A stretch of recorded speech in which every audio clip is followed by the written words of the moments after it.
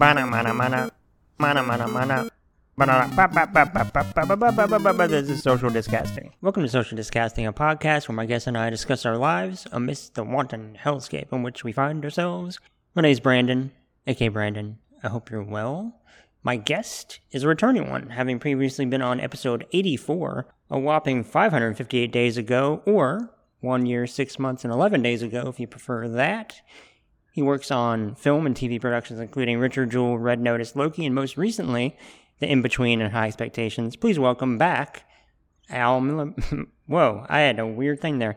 Please welcome back Al Mirabella. Welcome. Good God. Hello. That's me, Al. Yeah, I don't think those combinations of letters are... I guess I don't have a very dexterous tongue because that really confused my brain twice in a row. So it's okay. It's because I'm exotic. You know? Yeah. There's a mystery to it. From the far off, distant land of Pensacola, Florida, is where my people are from. So I've been in Pensacola. I think my parents had a timeshare there for a time, so I've been there several summers at the very least when I was a wee boy. You're in Arkansas, right? Yes. So Pensacola is like, it's a nice beach town, but it is only like a nice vacation town / beach town to people from the South. Like if you go to like California and you mention Pensacola, that's like not on anybody's radar. But if you're like in Tennessee and you're like, oh, Pensacola, they're like, Pensacola, that's where we used to go every summer. Used to go down there and do some catfishing down there while we're in the spot, in the zone. It's better than the alternative, which is no beach. And fair enough, I suppose. Yeah, I mean, continue. I didn't realize I was a beach person until I did not have a beach to go to. And then I was like, oh, well, as soon as I get back home, as soon as I go to Pensacola, like it doesn't matter what time of year it is or what the weather is or anything. I'm like, well I got to go to the beach because I got to get my beach time in. Do they have, I'm now realizing I'm really bad at geography and picturing it in my head without, the aid of a map, but you're in the Atlanta area, presumably, is that correct, right? I am in Atlanta, which is like mid-north Georgia. Okay. So I was going to say, does Georgia have beaches? Georgia does touch the coast, and there are beaches, like there's like Tybee Island, and if you're out in like Savannah, there is coastal Georgia, but nobody wants to go to the beach on the East Coast. There's not nice beaches over there. Bad water, bad sand. Actually, sand is just dirt. So okay, fair enough. I always associate that general area, the non-Florida part of it, in terms of beaches. I think of like Cocoa Beach and things like that, or like North Carolina and South Carolina. But for some reason, I never associated. And I guess I understand why now, Georgia with beaches at all. So that's why I'm assuming they had something, but maybe not terribly impressive ones.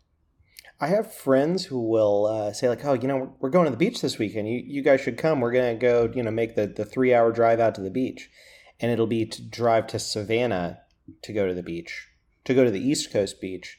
And if you're going to drive 3 hours to the beach, just drive 5 hours and go to Florida. That's how I feel about it. Yeah, fair enough.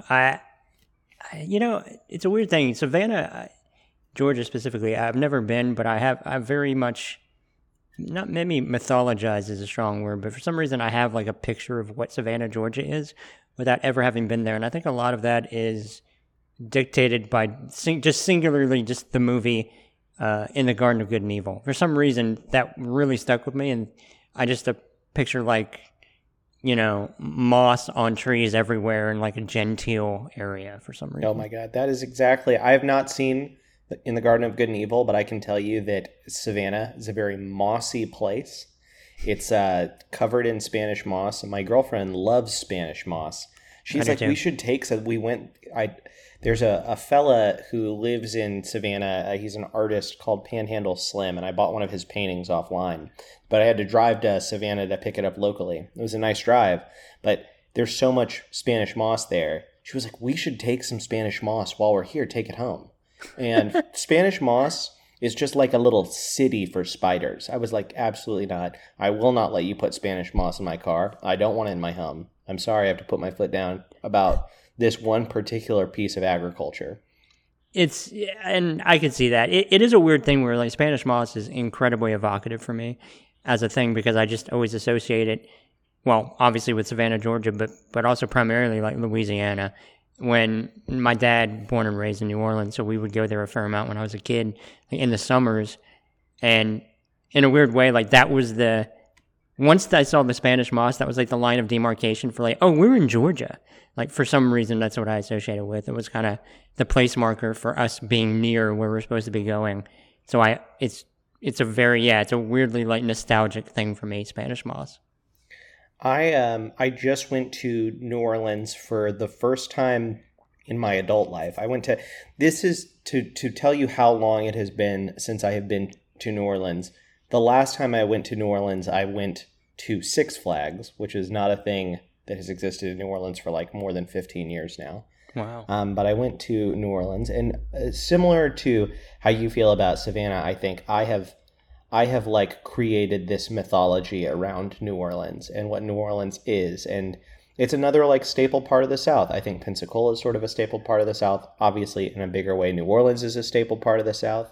Even like Little Rock is a staple of the South in a certain way. It brings a certain, it rounds out the South as its own little semi-nation or whatever. Mm-hmm. And, New Orleans is it's like the Las Vegas of the South and East Coast, right? It's like a place you go to sin and hurt yourself and to be debaucherous. Yeah. And I had kind of had this idea of what that was like going into it. And I was like, well, kind of got to temper my expectations. It's probably not going to live up to that. Let me tell you, New Orleans is... Someone should wipe New Orleans off the face of the planet. And I say that in a positive way, It's not from the lack of trying. It's like you like show up to your hotel in New Orleans and there's a person outside who is like trying to like sell you uppers before you can walk in the door, and there's just like people just doing cocaine in the streets, and then like you walk into the French Quarter and everything smells like puke and you wonder why, and then you look and you realize it's because everything's covered in puke. And I had a great time. It's like I felt so right. I had to throw away a pair of like a shirt and some pants that I wore when I was there. That sounds about right. Sort of like, and I took like the B team because I knew I was like, well, it's going to get really dirty. It could be a sloppy weekend. And then looking at them, I was like, I don't want to put these back in my backpack and get my backpack dirty before I get on the plane. I'm just going to throw them in the trash. That's how you know you had a good weekend. Yeah, it is a place where it might not meet your expectations, but it's going to get close to them, or it might just meet them in a way you didn't anticipate. It is delightfully debaucherous. It's a great place. It is so unto itself. I mean, really, the state of Louisiana is unto itself. I love it. I love it very much. It was a very it felt ritualistic being there. Especially, I was there for a bachelor party, and it felt like for my friend who was getting married, it was like an essential part of his experience. He wanted to have his bachelor party in New Orleans, not because he was a big party guy, because he's not really a big party guy, but it was like he had to go get that party out of him. Like there has to be a place for that, right? To just like exercise that demon out of you. And I will say that there was so much going on, and it felt very ritualistic to be there. It was sort of like a mind-bending psychedelic experience to be in that place, to be like, this is a part of what man in the greater sense does. It's like, this has been happening. This happened in Sodom and Gomorrah 2,000 years ago, and now it happens right here, right now. That seems like a fair summation.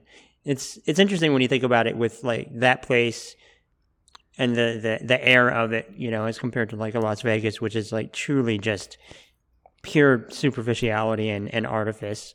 And it's a capitalistic approach in Las Vegas, and I'm sure there is a capitalism operating in New Orleans, but it feels more ancient. Well, there's an actual history to it, as opposed to, Vegas doesn't have much of a history, and it's all truly manufactured because it's out in a desert and where people, in theory shouldn't necessarily live. And having been there in summer, I can attest to that because it was like 120 degrees and it was hellacious, truly hellacious. But as you're walking just in between, giant monoliths of casinos, it's weird. I have never been to Las Vegas, and I think I can safely say I wouldn't like it if I went. I would have liked it like 5 years ago. I have turned into something different. I think the pandemic made me an introvert, and I keep thinking, well, that's going to change. I'll switch back. No, I've had a switch flipped in my brain, and now I just don't want to be out and about. I'm going to a big, there's a 3-day music festival that happens in Atlanta called Shaky Knees, and I'm going to 1 day of Shaky Knees tomorrow because my friend is coming into town, and we want to see King Gizzard and the Lizard Wizard. And the reason that I'm going to this is because 2 years ago we bought tickets, and then COVID shut it down, and now they're back, and it's like we're like fulfilling this promise we made to ourselves 2 years ago that we were going to go do. And I love him, and I love King Gizzard and the Lizard Wizard, and his wife is coming, and my girlfriend's going to be there, and it's going to be like a really nice thing, a really nice event, and all I can think about is how bad I just don't want to go to it. You know what I mean? Yeah, I get that. Like, I just want to stay at home, and like, if you wanted to come and wanted to spend 8 hours on the couch watching, like, Hit Monkey with me, which is the show I'm watching right now, I'd be like, yeah, that'd be a great, that's our party, and I probably would get more out of it. The funny thing is that, I was going to bring up Shaky Knees because I saw you tweet about it today, and I was curious who all you were going to see outside of King Gizzard and the Lizard Wizard. But obviously on an infinitely smaller scale, but to speak to that, I was thinking, like, do I want to go see a movie today? And I decided no, because the anxiety of it was just not worth it to me. And that's just seeing a movie in a theater, probably by myself, because it would be on a Friday afternoon. So, I think it's going to be one of those things where it's going to be an amazing experience that you have tomorrow, and it's going to be great, but there might be a lot of unfortunate dread leading up to it, just once you do it. Can I ask, what movie were you thinking about going to see today? I was going to go see The Northman, which I really quite want to see. Because I just, Robert Eggers, I love his first two movies, The Witch and The Lighthouse, so I really do want to see it. But it also doesn't seem like, I think it would be a great theater experience, but it's not maybe theatrical enough to where, like, I can get by with not seeing it in the theater. From the trailer and from everything I have heard from people, my take from the outside has been that The Northman looks like a movie from 20 years ago from today. Just like that, like, epic historical fiction kind of feel of that movie feels like from the time of, like, Spartacus, Blood in the Sand or whatever. Yeah. I too am excited to see it eventually whenever that happens. The funny thing is that at one point I was like, maybe I'll go see, and this was like 3-4 weeks ago or something, and I was like, maybe I'll go see The Batman. And then I saw that, they announced, hey, it's going to be out April 19th or whatever on HBO Max. And I was like, oh, well, there we go. Don't have to go see that in the theater. Like, just the relief of, like, not the anxiety and dread of just going out. I mean, I'm not agoraphobic or anything, but I'm definitely way more of a homebody in light of everything, and just the fear of, all I know is what I'm doing to not get COVID and to take the proper precautions. I just don't know what anybody else is doing, and so that can kind of get in my head, and I just don't know what to do with that. Yeah, not to. I don't like to reinforce the stereotype that, like, people from the South aren't progressive and don't go get COVID tests and don't want to get vaccines or whatever. But I'm aware of the fact that I know a lot of people who aren't vaccinated and who don't want to, like, take any sort of proper precautions. And then when the restrictions kind of went down, those were the people who were like, great, great. I'm going to go out a lot. I'm going to go out a lot and be around a lot of other people or whatever. Yeah. And not to say that I don't also go out and I'm not around people, and I do. And since the last time we have talked, I wear my mask a lot less, but I am required to wear it at work, and I also don't want to get my show shut down, so I wear it when I'm in any kind of big event or whatever. But I will occasionally see a post online from like my West Coast friends or my like New York friends or Chicago friends or whatever. And it'll be like, oh, everybody still wears a mask where you're at. That's very interesting.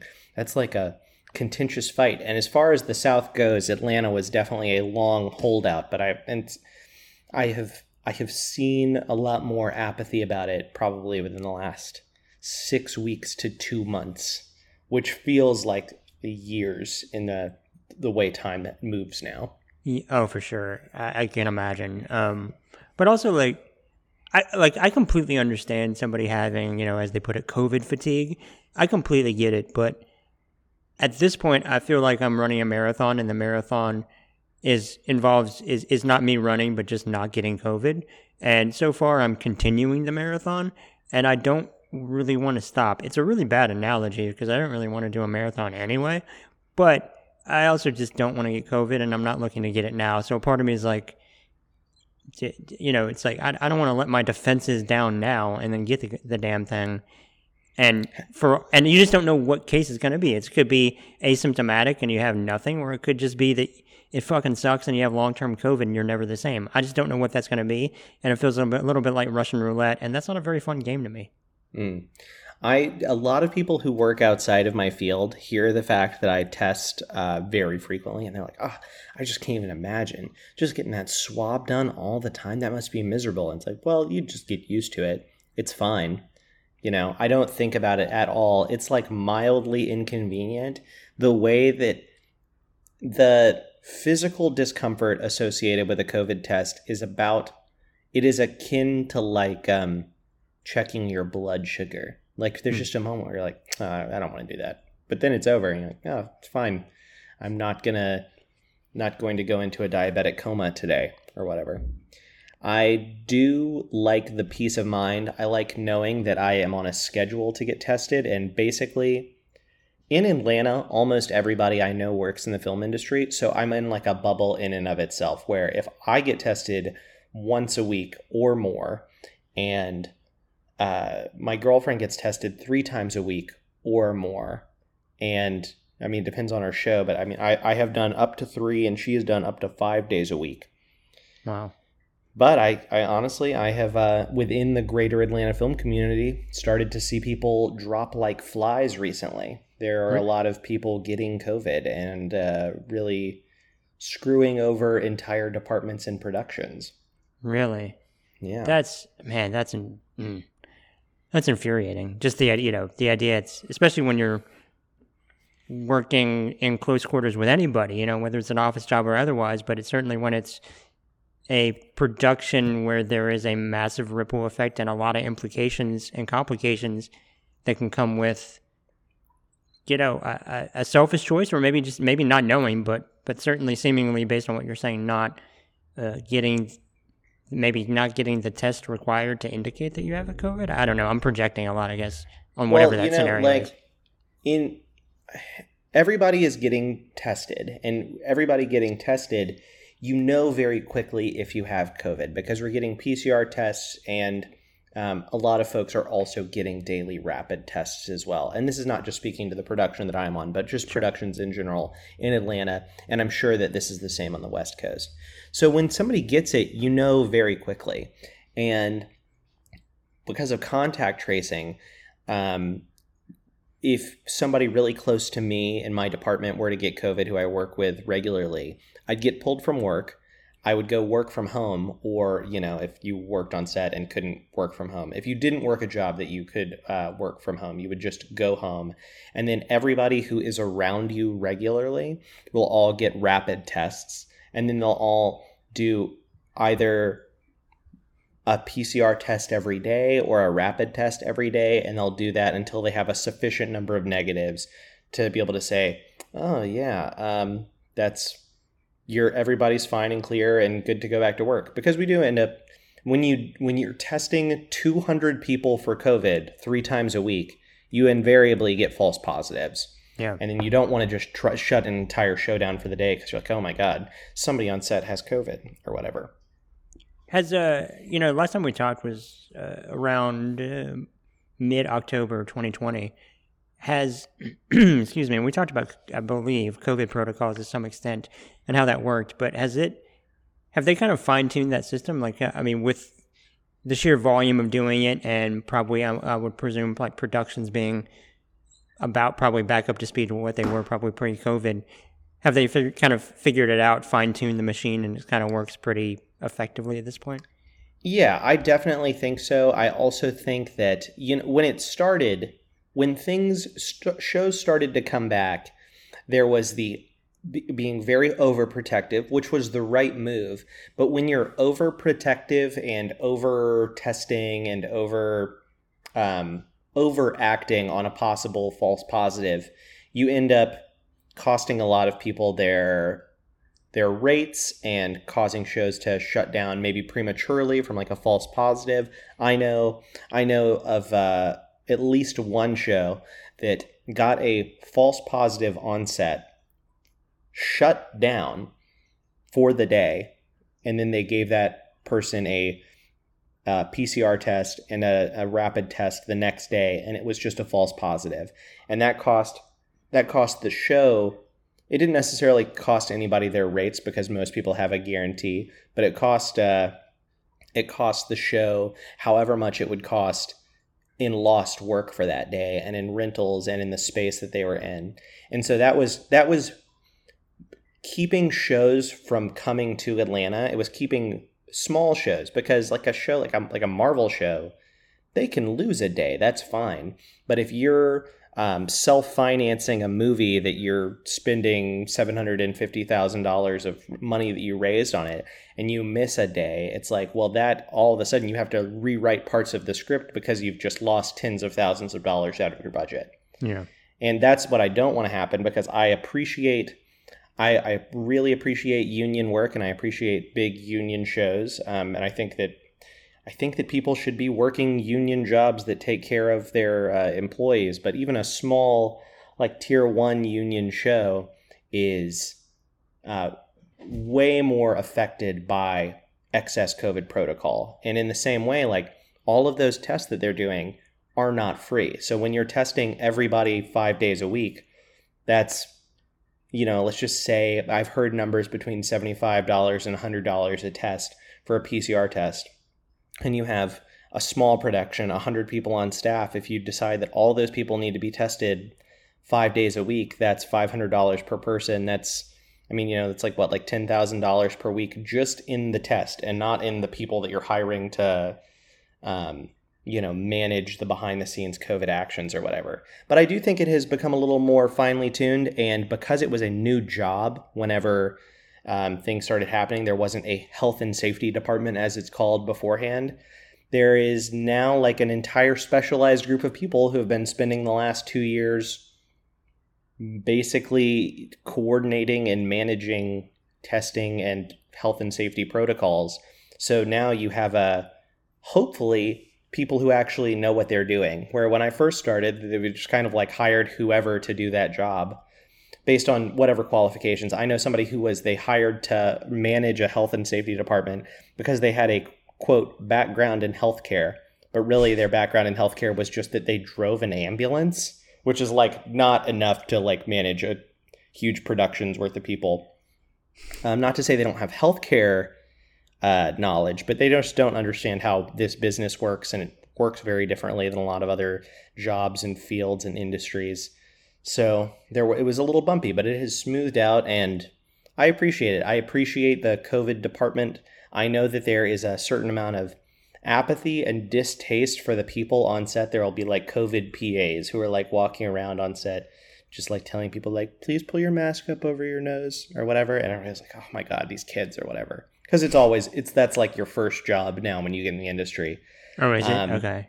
Yeah. And used to, if you got in on a low level, you'd be like an office PA or a set PA or something like that. And now but it's hard to staff the COVID team because everybody knows that job's going to go away. So you get in, you like get staffed on a show in the COVID department, and then the first thing that you're trying to do is get out of the COVID department. A lot of those COVID PAs don't even make it through the show before they've gotten hired in another department, because they'll like find out that somebody had to leave to go take care of their grandma or whatever. And they're just like, please take me in whatever other department. Because if I do this, I'm going to not have a career in 2 years probably. Oh, that's interesting. Yeah, based on what you said, yeah, it sounds like it would be particularly motivating towards upward mobility. But at the same time, if that's how, the quote unquote average person breaks in, it's kind of all you got, probably, outside of knowing somebody. I appreciate that there is a way for somebody to get in now too that's a little bit less, a guy who knows a guy, because those are the kind of jobs, like, they're hard to find people to take those positions because nobody really wants to do it. So those end up getting like posted to Facebook or Indeed or whatever sometimes. And I think that if you're not in the circle around people who can get you into the industry, which it is a privilege to even be around people who work in the film industry in a way, because if you hang out with me IRL, you already are probably like at least middle class and at least have like a bachelor's degree, just based on the people I am around most of the time or whatever. And that's true of all people on film sets. And just to know that there's a way to like get in, and not only to get in, but because there's so much incentive to get out of the COVID department, they pay their PAs and their people a little bit more. A really average rate for a PA as a set PA or an office PA in Atlanta is like $750 a week. That's about what you get for 60 hours of work, $750 a week. Well, a COVID PA might make $950 a week or $1,000 a week, just because they want somebody who's willing to move over and work a show in this department. It's what my roommate did for a while. And I was no longer a PA whenever we moved in together. I kind of moved up in the world. And he was like, oh, all the PAs make $1,100 a week. And I was like, no, there are definitely PAs who are making $600 a week. And certainly the lucky ones are making $900 a week. And you make that rate because you work the worst job on the entire film crew. What are you a property coordinator now, or? I am a property coordinator, but I am also a prop buyer. So what do those entail? In the coordinating world, I manage production, like purchase orders and stuff for any kind of props, and I'm making sure my department is going well. And even as far as like making sure that my prop master is filling out her time card, and making sure that we're getting a correct turnaround and everybody has gotten their paperwork for the week or whatever. And that's like the boring kind of lame part of my job. But I'm also a prop buyer. I kind of function in both of those roles. And as a prop buyer, I get a script, I read the script, and I buy and commission the hold on, I know this word, I use it all day, every day. I will buy and commission the production of props, the fabrication of props. I can't say anything from my current show, but let me see if I can think of anything from my last show that I did. It's like, I had a show where I had a really fancy hero prop, was a gold chain with a medallion with somebody's dead dad on it. So wow. I facilitated like the photo shoot with the guy who was playing their dead dad, so that we could take that photo and take it to a person who used AutoCAD to create a mold of it, and then sending that off to have it turned into gold and sent to a jeweler, and had a hero prop created, and also making sure that we have backups of everything. And then going back a little bit to my job as a coordinator, where I'm doing both of these things at the same time, whereas my prop master is more concerned with the big picture of the show, I'm the person who's like, all right, well, tomorrow we need to make sure that somebody goes to the truck and gets all of the fake burgers, because we have a big food scene tomorrow. So you're like, well, I'll talk to my guys in our group chat or whatever. And I'll be like, somebody needs to go to the truck and get the burgers. Somebody needs to go to the truck and get the hot dogs, things like that. Okay. And I'm still new to the world of props. I'm on my second show, though I have been trusted way more than I probably should. My boss on the last show, she was like, I know you haven't worked in props, but we're going to sidestep the whole prop production assistant and prop assistant. And I know that you have history as a coordinator, so I want you to coordinate. And I was like, well, I really want to get out of coordinating. It's not really the gig that I want to do. So if you teach me how to buy, I will come and do this job. And so I've been taking both of those reins, and hopefully here soon I can move out of coordinating altogether. And coordinating is a good job, and it's a very integral job, and it's an underappreciated job. But it is for somebody who is more detail-oriented and organized than I am. I do a good job at coordinating, but it is like fighting an uphill battle. People look at my systems. I have I have my spreadsheets, and I have special notes and productivity apps, and I'm very everything is tracked and in a place. And people will say oh, you're really organized. I'm like, no, I have to do all of this because I'm not organized at all. And if I don't do this, I won't remember anything. Yeah, I have to overcompensate because I'm not naturally organized. So I have to go that much harder at it to undo my tendencies to not at all. So I completely understand that. Is it part of wanting to get out of coordinating is to go into the more, for lack of a better word, creative side of it, as opposed to the more, type A, regimented, organized side of it? Yes, definitely. I, being a prop buyer is a pragmatic job in that I have to know what would make a good prop. Mm-hmm. I have a PA right now who I had to send to the store to get some maple syrup for a scene. And she sent me some pictures of some maple syrup, which is the right thing to do. Send me the pictures and I'll pick the maple syrup out. But she sent me some pictures, but none of them were just...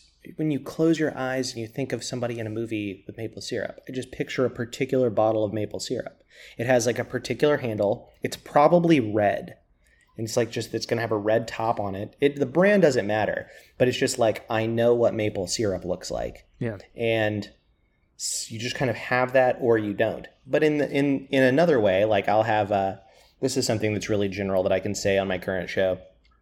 There's a detonator that I need.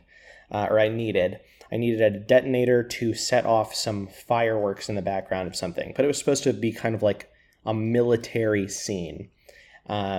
So my boss, who doesn't really know anything about... She's very smart about a lot of things. She just doesn't have C4 detonator in her periphery. It's not the kind of thing that she thinks about. And so... she had some thoughts of what this detonator would look like. And I was like, all right, well, I'm going to buy those things. But I'm also going to buy this other thing that I found because I know what a detonator, in my mind, just closing my eyes without looking it up on Amazon or whatever, whenever I was reading the script, I was like, this is the thing in my head. And I couldn't find it. First off, you can't really buy detonators online. That's certainly, if there is a list, that gets you put on one. Yeah, fair enough. But the thing that I found that had what I was thinking of in my head was a Nerf Claymore. Had a Nerf War Claymore had a particular fake detonator that came in the kit, and I had to buy the $80 Nerf Claymore. And I didn't want the Claymore. I didn't want any of the darts that came in it. I just wanted this detonator, and it came in. And my boss looked at it, and she was like, I just don't know. I just think it's something more like the other detonator that she had was more like a James Bond villain, red button detonator. And we took them both on the day. We took them to the director, and he just had his pick. And I kind of float in between being on set and off set, but I wasn't there at the time. And she was texting me about something else, but I knew the detonator thing had already happened. I was like, so. What detonator did they use? And she was like, oh, I didn't notice. And when she said that, I knew that they used my detonator. She totally knew exactly what it was her job to know which one they used. So afterwards, she came back and she was like, They used your detonator. They used the green one. And I was like, yeah, of course they used my detonator, because that's what it would be. And that's like, that is the more satisfying aspect of my job. And I get to be creative in a different way. Have you seen Sonic the Hedgehog 2? I've not, but I've heard good things, actually. It is fun. A very minor spoiler, there is a scene where, this may even be in the trailer, where Dr. Robotnik makes a giant robot with his mind or whatever. And his henchman Stone doesn't know how to like do like the Voltron controlling of the robot from the inside. And he's like, you got to read the manual, right? And an insert later, you see there is an insert of a manual, and it's like, oh, the Dr. Robotnik, big evil robot manual or whatever. But the manual is looks like a Sega game manual that would come in a Sega, game with the system, box or whatever. Yeah, that's with perfect. the system. Perfect. And so that is not. That could have just been any kind of manual. It could have looked like an actual manual that somebody would have used for something. But that prop master and production team saw that as an opportunity to exercise a little bit of creativity and put an Easter egg in for the fans. And I see shit like that, and I'm like, that is fucking awesome. I love that. I love stuff like that. Just because, everything on a movie set, I mean, I'm not saying anything quite obviously that you don't know, but it's like, it's all a choice. And that in particular, that was a choice. Somebody knew, they knew people would love it, especially something with such like a ravenous fan base like Sonic, and something that's like dear to so many people who've quite literally grown up playing that game, myself included. And like little thing like that, it's like, oh, that's delightful. I really like that. One of my favorite parts about, not necessarily about my job, but like working in property and working in props, is that every different department that I've worked in art, and I've worked in production, I've worked in props, and I've just been around. I've worked with like the ADs on set and done stuff like that. But every different department and role you take on makes you watch movies in a different way. And the way that I now watch movies and TV shows thinking about props is the funnest way to watch movies I've ever done. I like watching a movie or watching a TV show, and it's like, I mentioned this to my boss, who's been a prop master for like 15 years, and she's like, oh yeah, once that starts to happen, it never unhappens. You're just going to watch movies like that for the rest of your life, which is where like, it'll like cut to an insert, you'll see somebody's face, you'll see their full body, and you'll like see their face and their like mannerisms, and then they'll start talking, but you don't need to look at their face anymore, so I automatically dart down to their hands to see what's happening in their hands. I'm like, all right, what's in somebody's hands? And it's funny, I'll watch things, and now I'm like, it's a good prop, or it's a bad prop. And I've started pointing it out to my girlfriend. She is her name is Beth. She is a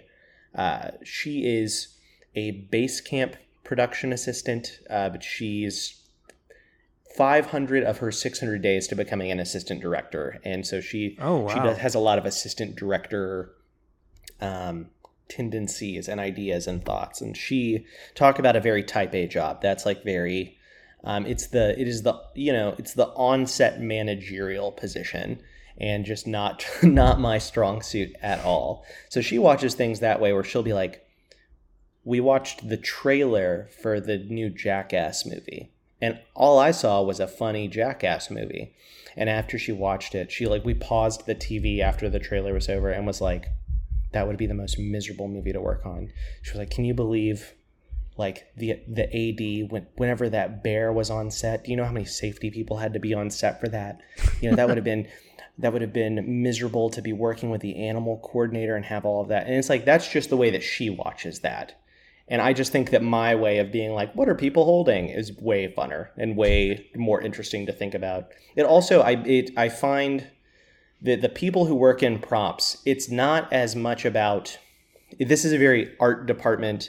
The art department includes set decorators and prop people and set designers, but it's all kind of under the umbrella of art. And the art department's really, your job is not, it's not even worrying about what's happening on screen. It is creating a believable and livable world and like making decisions and choices. A big thing whenever you start a show, you have to like call the network once you get a script. You have to be like, what year does this take place? And they're like, oh, it could be any year. It's just it's a late 2000s. We don't want to give it a year. And you're like, no, you don't understand. I need to know what year it is so I know what the sticker on the license plate needs to say. So things like any that. little anachronistic elements too, and Yeah. Anything that could stamp it in time, for better or worse. Yeah, I would imagine. Anything somebody could post on IMDb in the goof sections to cause me to lose my job. Yeah, I didn't think about it like through that prism, but yeah, I mean, it's all about attention to detail, like you said. Like in a way, like it's a more creative version of being the coordinator. You are being organized and logistical in a different way, but it's more of just like, to your point, building a world as opposed to maybe maintaining a spreadsheet. Yeah, and a good buyer, or a buyer can be anyone in props or set deck, or even like a good prop assistant or on-set dresser, the on-set version of set decorators. Those people are like, there is an amount of like type A organizational spreadsheet mindedness that you have to be, because there's just so much stuff going on. And it's nice to be able to engage in both worlds and be able to, I mean, it's truly a never a dull moment kind of job. When you work on set, a big part of working on set is that you're very, very stressed out for like 20 minutes. And then they like shoot the setup, and then you have like 30 minutes where you're not really doing anything and you're looking at your phone, looking at memes or whatever. And it's not to say that that's not a very difficult, hard job, because they work crazy long hours and they have to be out in whatever weather and be prepared for any possible situation. But there is just built into the job an amount of downtime while you're just waiting for the scene to get shot.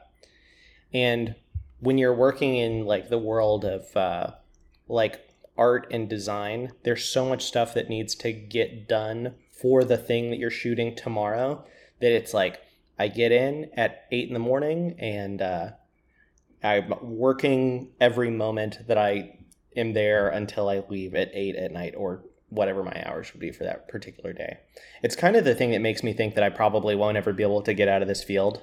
I would like to have like a wife and kids one day, but this is probably not the right job for that. But I just know that any other job I've ever had, every job that I had besides this once I got out of college, was like, it was not engaging and it was boring to be there. And don't get me wrong, working in film and TV is a miserable job that I would not wish on my worst enemy, but it's also, a wonderful and amazing experience to get to do. I just, when it's like tasting the fruit of the pixies or whatever, and everything else tasting like sawdust after this.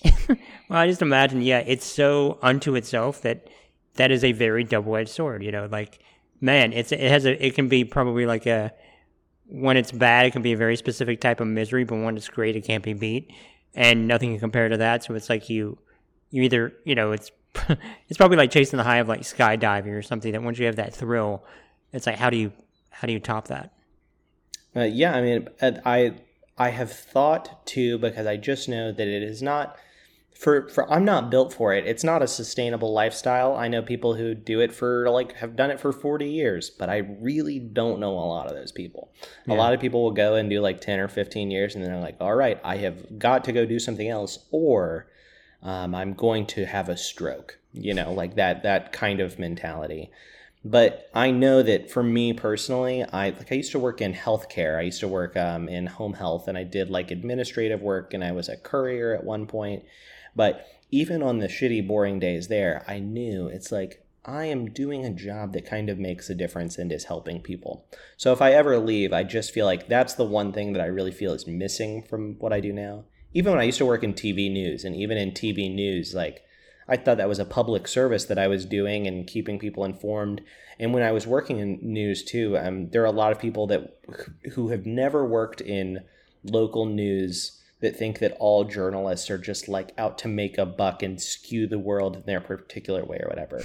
But 99% of local journalists just like want to make sure old people know that the Walmart's moving down the street. Like, and they take it very seriously. And I appreciate being around people who are like that, who are not quite as big-headed about their job, because even the nicest people who are like high ups and above the line, and even people like, heaven forbid, my prop master.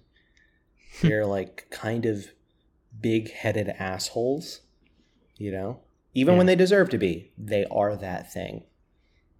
Yeah, no, I can see that. Is it? I was curious too, by the way, that do you have a direct? Are you looking to go further into the direction of prop master? I mean, in that general area or further up, the hierarchy of where you are now. Is there something you're looking toward, or you're just taking it day to day and like, oh, this is interesting, let's do this for now?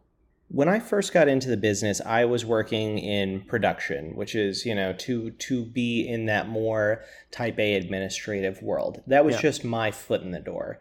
And I moved over into working in art when I worked on Loki, and I really liked working in art. But then in the middle of working on Loki, the pandemic shut everything down, and everything shut down. So when I was out of work for like 6 months, I just had to kind of take whatever job I got offered after that. And that's had kind of got me back into the world of production. And because I was, I will say part of it is that I was good at the job, and part of it was like a good attitude and the fact that I'm a normal looking white guy. But I got kind of pushed up in that pretty quickly. I was the first person that I knew in my like class of people who went in and started PAing at the same time as I did. I was the first person to like get bumped up and move up into more senior positions and roles or whatever. And that was difficult because I was making a lot more money than a PA made, but I just did not like doing the job at all. And it actually took until I did a Lifetime Christmas movie. And I was, when you're working for like a Lifetime or Hallmark kind of show, you typically take on a more senior role because the people who are more senior don't want to take jobs like that. Yeah. So I did a higher role. I was a production coordinator, which is like a junior producer on that show. And I saw what that world looked like. And I was making really good money, more money than I'd ever made in my life. And it was the most miserable experience of my life. And my girlfriend was like, I think that you probably need to do something different. And I was like, I think that you're right. So I took a severe pay cut to get back into the world of art and design and props. And I know that I like working in art. I like working with the production designer and working with graphic designers and set decorators and prop masters. But I don't really know. I'm a feather in the wind, and I'm following what opportunity presents itself. I think that is the smartest thing to do because you can always kind of move down a little bit, and you can move around once you're kind of in the world. I spend all day working with set decorators and prop people and set designers and art directors, and they see my work ethic and they know that I'm good at my job, and I know that just at the end of this show, somebody is going to tell me 3 weeks before we finish, hey, I got this new show that's starting. I'm going on to Doom Patrol. Do you want to come be the art coordinator, or do you want to come be the set deck buyer? Or do you want to, maybe eventually I would like to, I'm learning a little bit of set design and I'm learning art direction. In the long term, I think I really like both of those jobs, but I really like all of the jobs. I just like working in this world. So I'm not going to say like, well, I'm never going to be a prop master, or I'm never going to be a set decorator. I will do any job that meets my rate, where I'm working with a bunch of people that I like and enjoy being around and who have similar values to me. That makes sense. It's cool also just to, you saying about that, 3 weeks left and somebody's going to offer you something in terms of the next job. And like, I like the idea of just kind of the idea of a traveling band of creative people going from project to project and just seeing where that takes you. I think that's really fun. That's really what it's like. The show that I'm working on right now, I am working for Starz, and Starz has a couple of different shows that shoot in Atlanta, but they kind of like the producers who work locally in Atlanta who make Starz projects. They kind of have their like team, and the people who work on like there's a Starz show called Pussy Valley, and a lot of the people who are on my current show all worked on Pussy Valley together, or P Valley, I think is what it actually ended up being called. But they'll like do one season of one show, and then they'll like wrap on a Friday, and then like on Monday for the next 6 months, they're going to be working on the next season of the next show, and then they'll wrap, and then they'll work on the next 6 months of the next show or whatever. I can't do that. I don't like TV nearly as much as I like working in features. Features are a lot less time, which means that you don't get paid for quite as long. But also, if you're working like 50 or 60 or 70 hours a week on a high pressure job, like I hit like month 2 and I'm like, I need like a 2 weeks off, 3 weeks off or whatever. Well, yeah, I'd imagine it's harder to control, the degree. At what point in the production you hit a wall? And I know, speaking for myself, when I do hit a wall, it just, I got to reset. I have to reset. Otherwise, it really is kind of square peg round holing it. And, whatever the case may be, I'll do what I need to do and it'll get done. But it can be a really tasking, miserable experience. In the world of film and TV too, because you know that 6 months from now you're going to be working on a different project, there's very little accountability, and people are just complete assholes because they know like they're not going to see you again in 6 months. That's fine. And what they don't realize is that you do end up working with them again because it's a small world or whatever. But you never know when you get on a new show, like, is everybody here going to be cool? I was on a show in the middle of last year, and I got called to do a BET TV show that was filming in Atlanta. And I did my first day. I was like, oh, I got to get out of here. I have absolutely got to get out of here. And a week later, I got a call for something else. And normally I would not leave a show in the middle, but I had to get out of there. I was like, I cannot work with these people for the next 5 months. I will not do it. I will not survive. I will quit and get a job at Sonic. And so, it's nice to have that option, but it's also like a long show. One of the benefits of TV is like, I've now worked with everybody I'm working with for like 3 months. We have like another 3-ish months to go, 3 or 4 months. And I have had the opportunity to be like, oh, I really like these people. I want to go out to get a drink with them, or I want to, well, we're going to like eat our lunch together today, or we're going to like, we're watching the same TV show, so we actually have something to talk about. Whereas when you work on a feature, by the time you like have that camaraderie, you're like, all right, well, there's 4 days left in the show. I'll see you on the next one when we work together briefly again in 2 years. Yeah. So. No, I can see that. I mean, it's it reminds me just anytime you hear like even actors like talking about being on a set that, it really is a family, and, obviously some sets can be bad, some can be good, but they talk about like, we're going to keep in touch, and then they just never keep in touch because it's again, that traveling band aspect, I imagine. And it's like on to the next gig. And, that is nice though. Granted, again, it could be where, like you said, you realize early on, oh, we have 6 months of this. This is hell. But when it's great, it's probably great. Yeah, and I've had really, really good experiences with people. A really good experience I had when I worked on Richard Jewell. Clint Eastwood has been directing for so long and is such a as a tour director and somebody who is like, his movies are thought highly of. Even the ones that are bad, people like think pretty highly of. So he ends up kind of working with the same people over and over again, like his production company. And so there is a little bit less room to move up in a production company like that, his production company in El Paso. Yeah. But everybody who works for him, because you have to do a really good job to work with him, because why would he hire you if he didn't? They're all really nice, kind people who are all really good at their job. And he's also the kind of director who likes to work a 10-hour day. And so he doesn't want to go for 14 or 15 hours like some directors just trying to get that perfect shot. And that was like, that truly was like a family. And those people that I worked with then, I keep up with, and I've gotten calls to go work with them again. But, I am not going to drive to Arizona to work as a local on a show or whatever, Yeah. So I'm sure that eventually something will pan out there.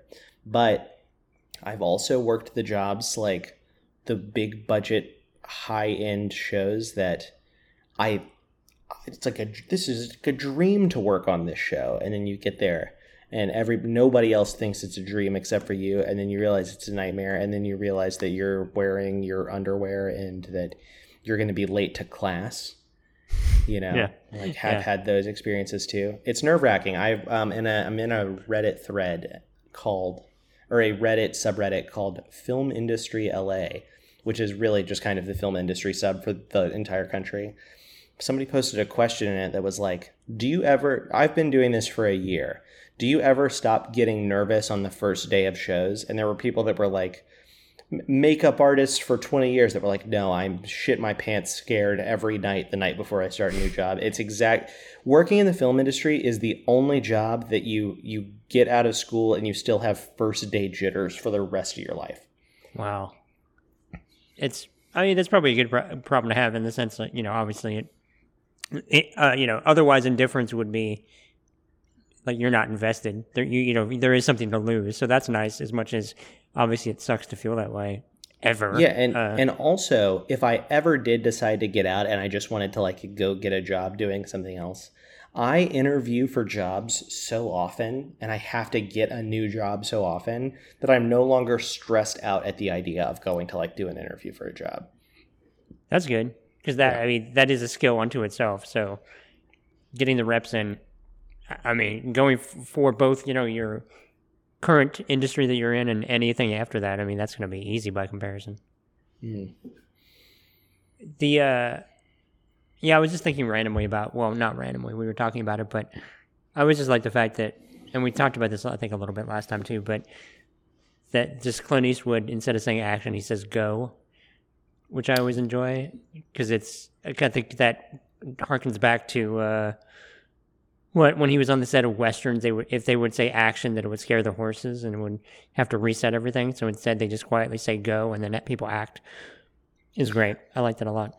Here's another, this is like one of the, whenever you see like a meta movie or whatever, and you see a director on screen saying action in a movie or TV show, big anachronism, because generally, most of the time, the director is not the person who says action. It's the first assistant director. So put that in your little pocket to tell people the next time that you watch a movie where a director says action. I'll take that. I like little stuff like that. Yeah, I didn't realize that, actually. And that is like some directors do say action. Some directors will only want to say action on very specific takes. Like if something's like timed out to music. I was working on a big show with like a guy who was a former music video director, and he like timed it was like everything was kind of not timed out to music specifically, but was all very rhythmic.